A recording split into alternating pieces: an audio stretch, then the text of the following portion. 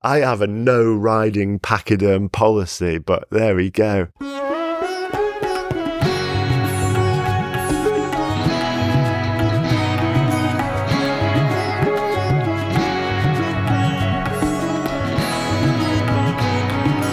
Hello and welcome to this episode of Tripology. I'm Alan and I'm here with the ever enlightened Adam.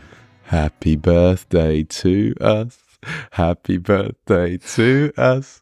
Happy birthday, Tripologists. Alan, do you know what day it is today? The day of recording. The day of recording is exactly 1 year since we started Tripology. Is that right? That is exactly right. The first episode that we released is today, a year ago. Oh, mate, you know, I'm so relieved because for a second I thought that we'd let our 1 year anniversary go past without so much as a second thought or a celebration. That's really lovely. Oh, thanks for drawing it to our attention. Well, I've been waiting for this day for 364 days.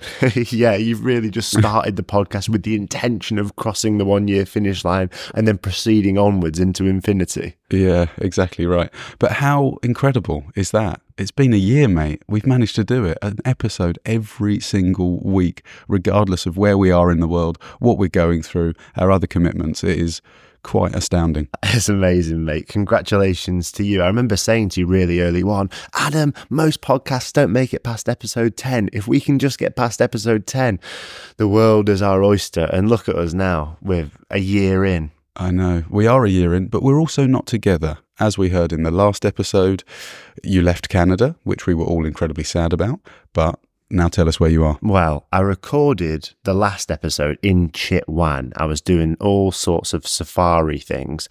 Now I'm in a nearby town called Lumbini, which is very, very significant to one of the world's best and biggest religions. It's Buddhism.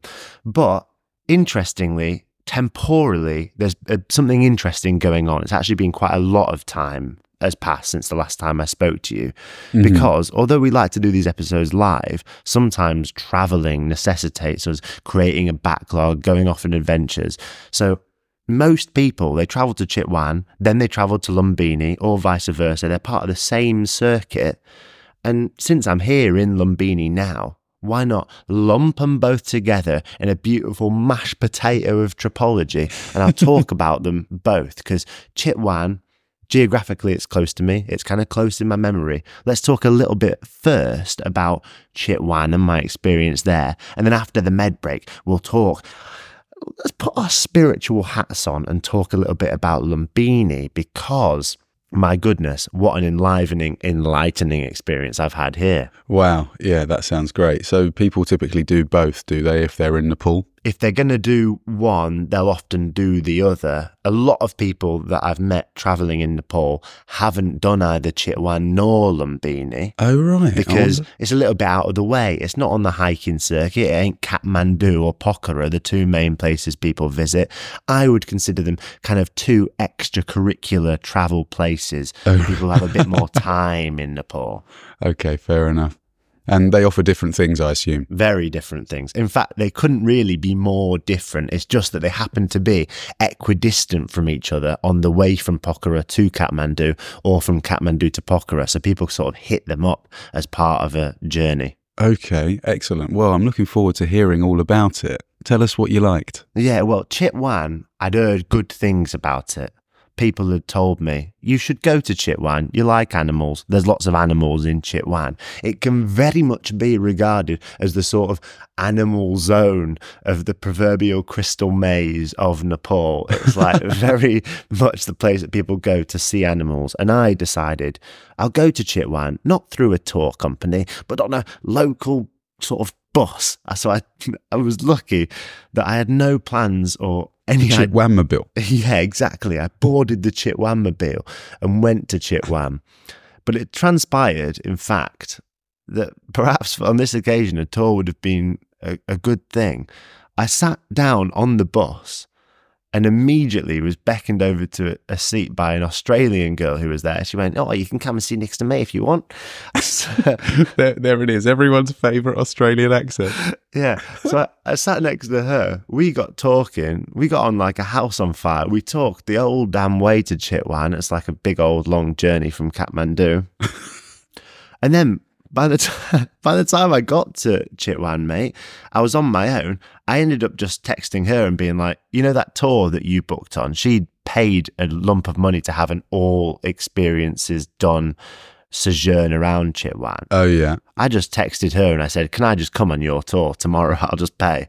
Like, I want to... That's wicked. And then that was just because it was easier or offered more than you could have achieved on your own? Or how or did you want to see her again? Come on, give us the gossip. No, well, I went to Chitwan thinking I'll organise the tour by myself. I'll do all this stuff. I'll find someone who wants to take me around the jungle once I get to Chitwan. Mm-hmm. But then I arrived, me and her went our separate ways. And I thought, well, I might as well. It's going to ultimately be around the same cost if I just go on the tour that she's already organised. Right, cool. So why not just hit her up and be like, hey, you know, what's the price? Can I just get involved with that? And then I have a pre-made friend on a tour. She's presumably done a little bit of research. Other than that, I'm just going to be sat alone in my own little homestay. So I thought better just to ask her. She said yes. And then the next morning, I just went over to her hotel and embarked on a tour with her, a guy from Belgium, a couple of girls from France. It was a right party. And we all embarked together on first a canoe ride through the Chitwan River where you could see crocodiles and exotic birds. It was really very beautiful. Then a jungle walk through the high elephant grass. There was tiger scratches and marks on trees. There was a very knowledgeable guide telling us all about it. And then on a jeep safari through, again, the jungle, where we came face to face with a lot of musk deer and a couple of rhinoceros. So I was doing some research last night and I watched a few YouTube videos about Chitwan. Okay. So that I was prepared for this conversation because I've not been to Chitwan. Yeah. And I don't know if this guy got incredibly lucky. You'll be able to tell me. But he was walking down the road in Chitwan, which is it a town? Is it big enough to be called a city? I would describe it as a town, definitely not a city. And there was a rhinoceros just walking down the road in the town. I've seen that as well. Yeah. So there's two different types of rhino in Chitwan. Some of them stick to the jungle and they're very interesting and, you know, definitely don't approach them. But then there's one or two that just stroll through the town. I myself, on my second evening there, was just strolling about trying to get some dinner, and there was a rhino that came into the local football field to graze on the mustard seeds that were growing nearby. So I actually saw one of those domestic rhinos. Quite a sight to behold. I don't doubt it. Yeah. How do you react? They're dangerous, I assume, surely. You don't react. Very dangerous to react. You just try and not react as much as you possibly can. So in the YouTube video, this guy was videoing it from behind, and there was, you know, a group of people that had obviously been halted by the fact that it was in the road, but it was walking down in one direction, and there were tuk-tuks, there were cars, there were people on bicycles, and they were all just kind of following the rhino. I guess that's the safest thing to do. Yeah, I mean, look, there was not many people around where my rhino was eating the mustard seed, and it was kind of odd contextually because previously I'd seen a rhino in the jungle and been really like excited to see this beast, and then to see him again, a different one just in the town's really unusual. But what incredible creatures, pachyderms, these tough, thick skin, armored sort of tanks. Yeah. Really incredible to see. I'll give you a video and a photo for the Instagram, at Tropology Podcast on Instagram, so people can see said rhino for himself. But yeah, really a wonderful experience, Chitwan. Highly recommend it. You know me. I love animals, don't I? You do. If there's one thing I know about you, it's that you love animals. So what else did you see when you were in the jungle then? And is this jungle kind of similar in terms of flora and fauna to anything that you've experienced before? Not really. It's a bit different from the Amazon or the Belizean jungle, but it was very, very interesting of its own right. I was kind of in the wrong season, Adam. The elephant grass was very, very high. Right. So in truth, didn't see as many animals as you might otherwise see. I really saw rhinos rhinos, musk deer, a lot of different birds. It was interesting, definitely, but not the right season to see like a tiger. You'd have to be walking for you have to do a much longer walking tour to see something like that. Okay, well, the Tropology audience are probably then, the next question is going to be, do you know when the best season is? What would a local from Chitwan say the best season to see a tiger is? Or, more wildlife? Just go when that elephant grass is shorter. It's always going to be a long shot to see a tiger in Chitwan. Mm-hmm. But there are many I fancy my chances. Yeah, you'd be good at seeing a tiger, you clouded leopard seeing son of a gun. But I think I'll be there for 5 minutes. Is that tiger? Exactly. Next to that rhino.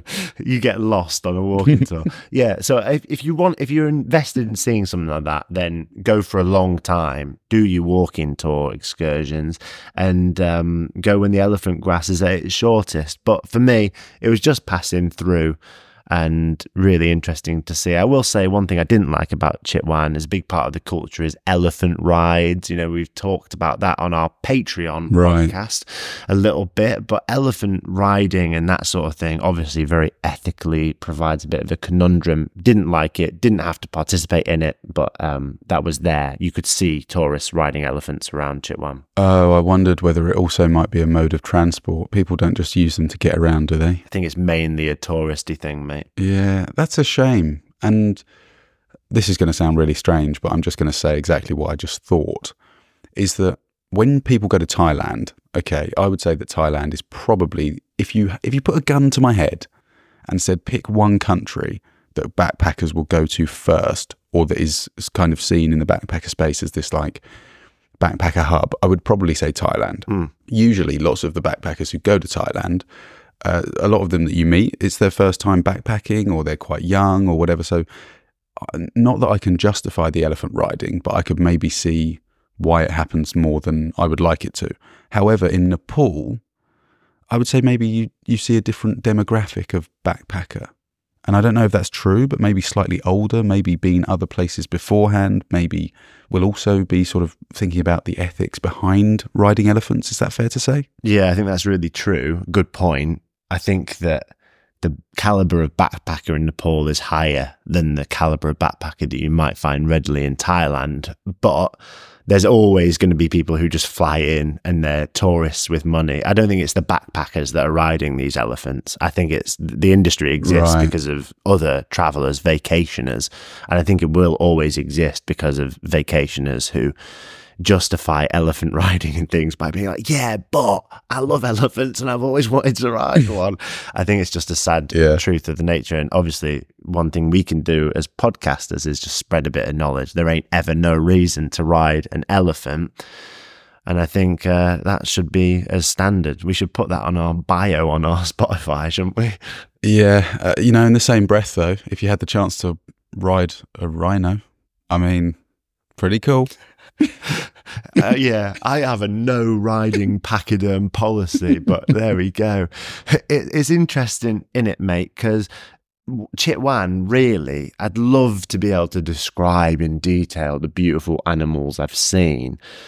I've been to the Masai Mara on safari and I was absolutely spellbound and blown away by it. But I don't want it the fact that I didn't see a huge quantity of animals shouldn't take away from the majesty that I experienced whilst there. It was amazing to be with those people in that canoe, slowly floating down the river, looking at crocs, seeing the power behind the muscles of that rhinoceros. It was really a great experience, not distracted by the sparsity of the animals we saw.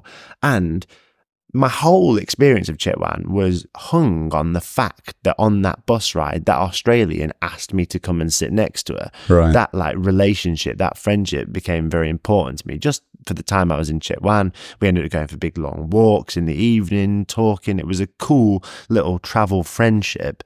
And yeah, it just goes to show she was open enough to say, hey, come sit next to me on that bus.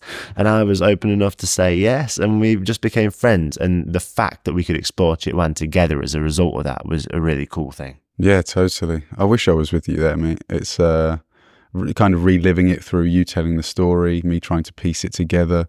Chitwan seems like this sort of hub, and yeah, of course, the wildlife as well. It goes without saying. I'd love to be around that kind of thing. I really loved it. It was a cool experience, a cool time. Nice to go back to the jungle with a positive mindset and just live my life the way I'm doing now. It felt like a very peaceful little moment to take a breath, and taking a breath is what I want to do now, Adam, because I've got a hell of a story to tell you after the meditation break.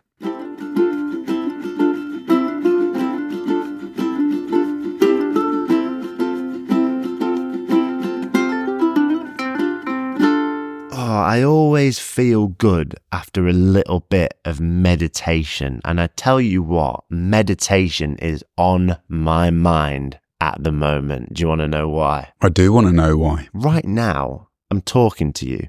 And fans of the podcast can go to youtube.com/@Tropology podcast. They can look at me now. I'm in an entirely white room. It's almost bizarre, isn't it, to look at? Yeah, I've noticed you're wearing a Tropology t-shirt as well. It could use an iron, but we won't hold that against you.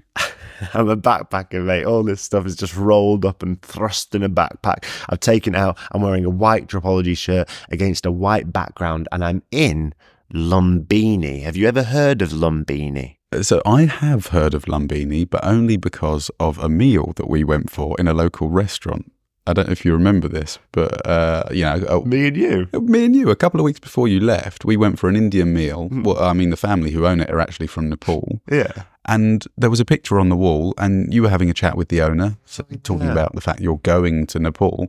And he said, oh, you should go to Lumbini, which is where I'm from. Yeah. The birthplace of, I'm not going to take the story away from you, but that's the only reason why. And you said, oh, I'm probably going to go there. Absolutely, yeah. The birthplace of Siddhartha Gautama, the Buddha, the original OG Buddha.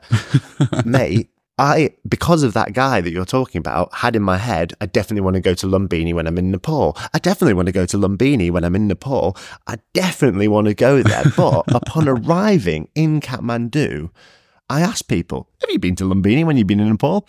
And the overwhelming response was either, no, I ain't gone Lumbini, or I've been to Lumbini and I did not like it. Oh.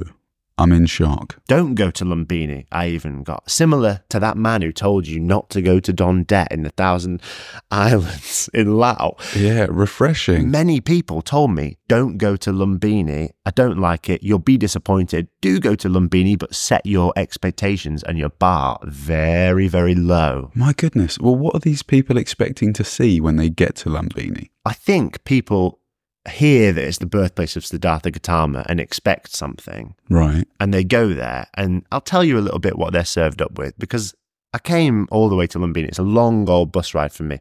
I actually didn't go via Chitwan. I went straight from Kathmandu. It was an overnight bus, very, very long bus ride. There's no backpacking culture here. There's no hostels or anything like that. So it's private rooms only, which is convenient for making a podcast, but slightly less convenient budgetarily.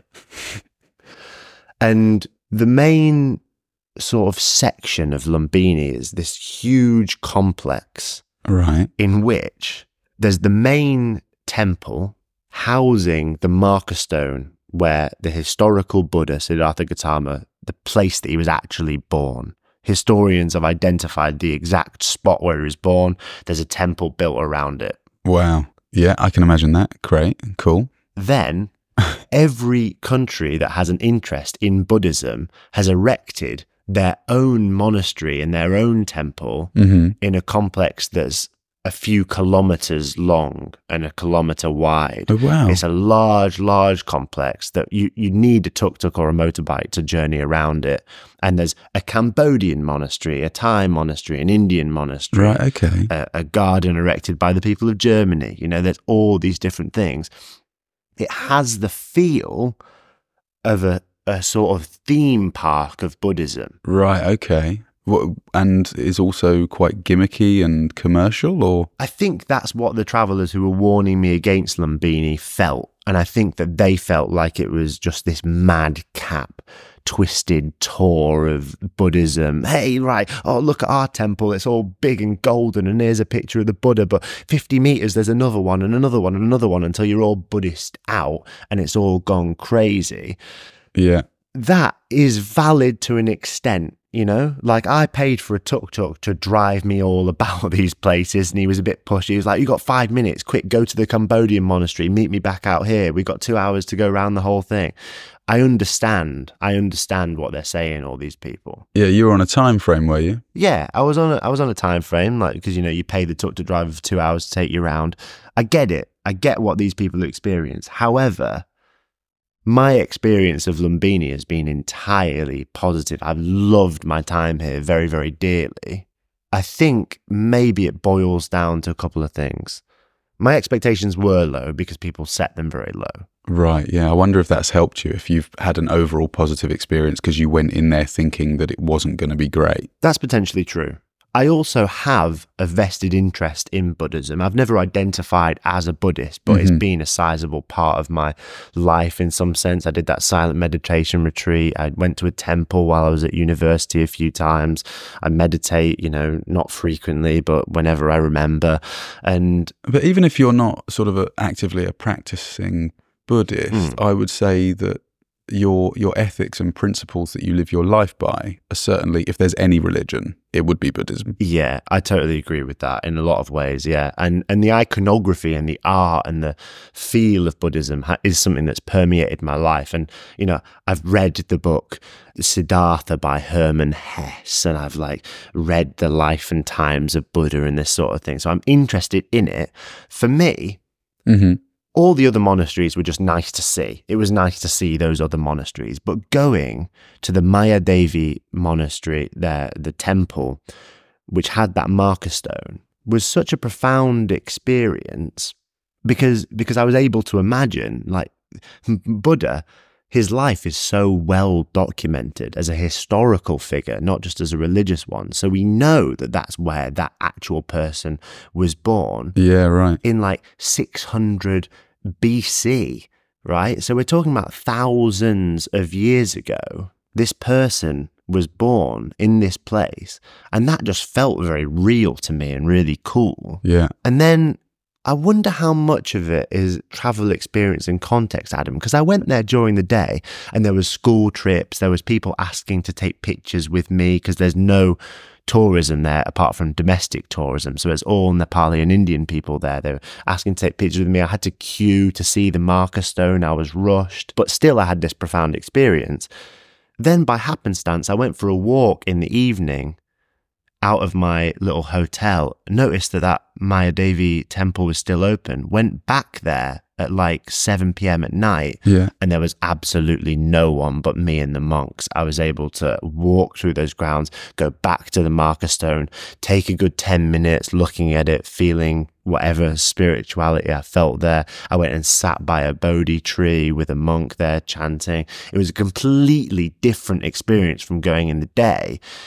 And it made me think, like, travel is all about context, all about how you're prepared to experience these things and the time that you get to do that. It was so beautiful. Yeah, incredible. And again, kind of similar to what I was saying in, you know, the last episode where we mentioned Kyoto and about experiencing different temples at different times of day, and that everyone kind of has a negative view of Kyoto because it's so busy. But if you go at 10 o'clock in the morning with the other 5,000 people who want to see the temple, that's what your experience is going to be. Yes. But if you wake up at 6 o'clock in the morning and you see the sunrise and you're on your own, that's what your experience of that temple is going to be. So you will remember that fondly. I think it's really important that you can not choose your own adventure. I mean, that's a cliche, but yeah, having the correct frame of mind and just experiencing it for what it is in that moment that you're there is, yeah, really important takeaway. I'm very glad you had an amazing time. It's happenstance to a certain extent because, you know, I didn't go out of my hotel that evening with the intention of going back now there won't be many people. I just sort of stumbled across the experience, which is nice. I also just think prior knowledge and understanding is such an important thing. Do you know much about the story of Siddhartha Gautama, of the Buddha? Almost nothing. I'd struggle to know less. Well, maybe it's cool if I do a really abridged version, and I'm not going to pay much dividends to historical accuracy here, and I'm sure there's people that want to correct me and all that stuff, but my understanding is essentially there was a ruler, Sudahana, who was the ruler of a region, and he had a child. Right. And he was told by astrologers and monks that the child would either be a great ruler or a great spiritual leader. And that would depend on whether he experienced suffering, whether he was exposed to the suffering of the world. And his father desperately wanted him to be a great ruler, a great leader like him. And so he kept him within this sort of walled city, and he kept him from suffering, kept him in a life of luxury, basically. Right. And at the age of 29, my exact age now, wow, Buddha did this thing called the Great Renunciation, where he left the city walls and went and studied with these ascetic Hindus for 6 years. And it was after that he achieved his enlightenment. I tell you this because today I was lucky enough to do something which I think no one else I've spoken to in Lumbini did, but I took a local bus out of Lumbini for a good 30 kilometers, and I arrived at the historical archaeological site of that palace. And I was able, as a 29-year-old, to explore the grounds of that central walled city and exit out through the very same historical gate that Siddhartha Gautama left at the age of 29. I walked out of that same gate at the same age. It was such a cool experience, man. And I don't think many people even know that that spot exists. No, I mean, yeah, to also link that together and for it to make some sense to you is really interesting. Yeah, the name of this old city with the palace is Kapilavastu, and it's only 30 kilometers out of Lumbini. And it was amazing just to know that he was 29, this historical figure when he left, and me being 29 now. I was able to completely contextualize exactly how long it was that he spent confined within those palace walls. Yeah. It was exactly the length of my lifetime so far. So it was just such a cool, visceral thing. I loved it, man. It was so good. And the fact that that sparked kindness and, you know, was ultimately the birth of Buddhism is, quite something. I mean, it's impossible for me to sort of comprehend the sort of magnitude that we're talking about here, but it's lovely that you had that mindset going into it. Is it something that you would encourage more people to do, is to go to the archaeological site? What else is there apart from the palace? Because it obviously held more meaning to you as an individual than it would do to, say, me. I mean, I'm not 29. Yeah. Well, I mean, look, there's a museum and stuff like that, and the archaeological site itself is quite bare. It isn't a tourist attraction at all. I can't stress this enough. Right. There was maybe 10, 15 other people on the site, and all of them were Nepali people. There was no tourists whatsoever. And all of them were tuk-tuk drivers waiting for your business. Yeah, exactly. But even one came up to me and said, like, we just don't get tourists here. People don't care about this place. And he put me on his bike and showed me around a little bit, not asking for money or anything, you know. He just wanted to tell me about the place. Yeah, cool. Because I just don't think they get many people there. Not many people understand it. And I think what an amazing antidote and antithesis to that theme park of Buddhism that people felt like they were experiencing in Lumbini proper. Yeah. Because it just was the absolute opposite of that. Yeah, you're right. Maybe now you've put it on the map. We're broadcasting this over the airwaves, and all of a sudden there's going to be an influx. There's going to be infrastructure there. You're going to get back there and there's going to be sort of commercial kiosks selling little trinkets and things. There's going to be a rhino walking past.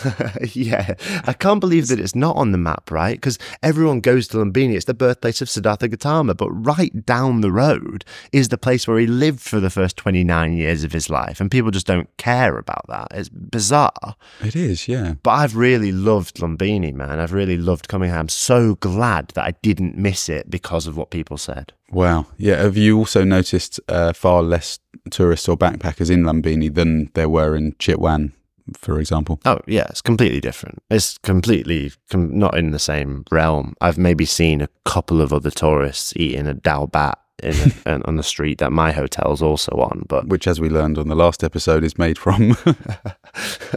What did we learn? Oh, dal bat. Oh, lentils. Yeah, exactly. Adam's food item. Have you thought of a name for that yet?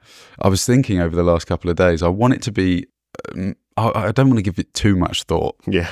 But I do want to come up with something that's, got legs. So we can kind of make it's going to be a good feature, and we can do some social media promotion around it. And I don't want it to become its own thing, but I do care about food a lot and eating a lot. And it is one of the reasons why I travel. So yeah, very rarely would I travel somewhere to a country or a region where I'm not interested in the food. Yeah, and honestly, Nepali food's been so amazing. I've loved it really a lot. So I really think come to Nepal, people. But if you do come to Nepal, make sure Lumbini and Kapilavastu are on the list. Honestly, if you have any interest at all in Buddhism and in spirituality, then I really highly recommend it, despite the theme park of Buddhism aspect that people seem to have taken aversion to. I think, man, it's been one of my favourite things about Nepal so far, is actually just seeing these places. But I do think it requires some imagination. It requires to kind of put yourself in the footsteps of the Buddha and sort of think about who that person was and who they might have been. I enjoy that stuff. I think it's maybe just the kind of traveller I am. Yeah, I love that about you, and I'll try and employ that going forward. I also think that I'm guilty sometimes of wanting things to be something they're not. And yes, of course, this theme park complex of all these different monasteries maybe feels a little bit touristy, a bit contrived, a bit forced. But just take it for what it is. Yeah. Think about where you are in the grand scheme of things and what it means and its historical significance and how important those monasteries are to the people who practice Buddhism.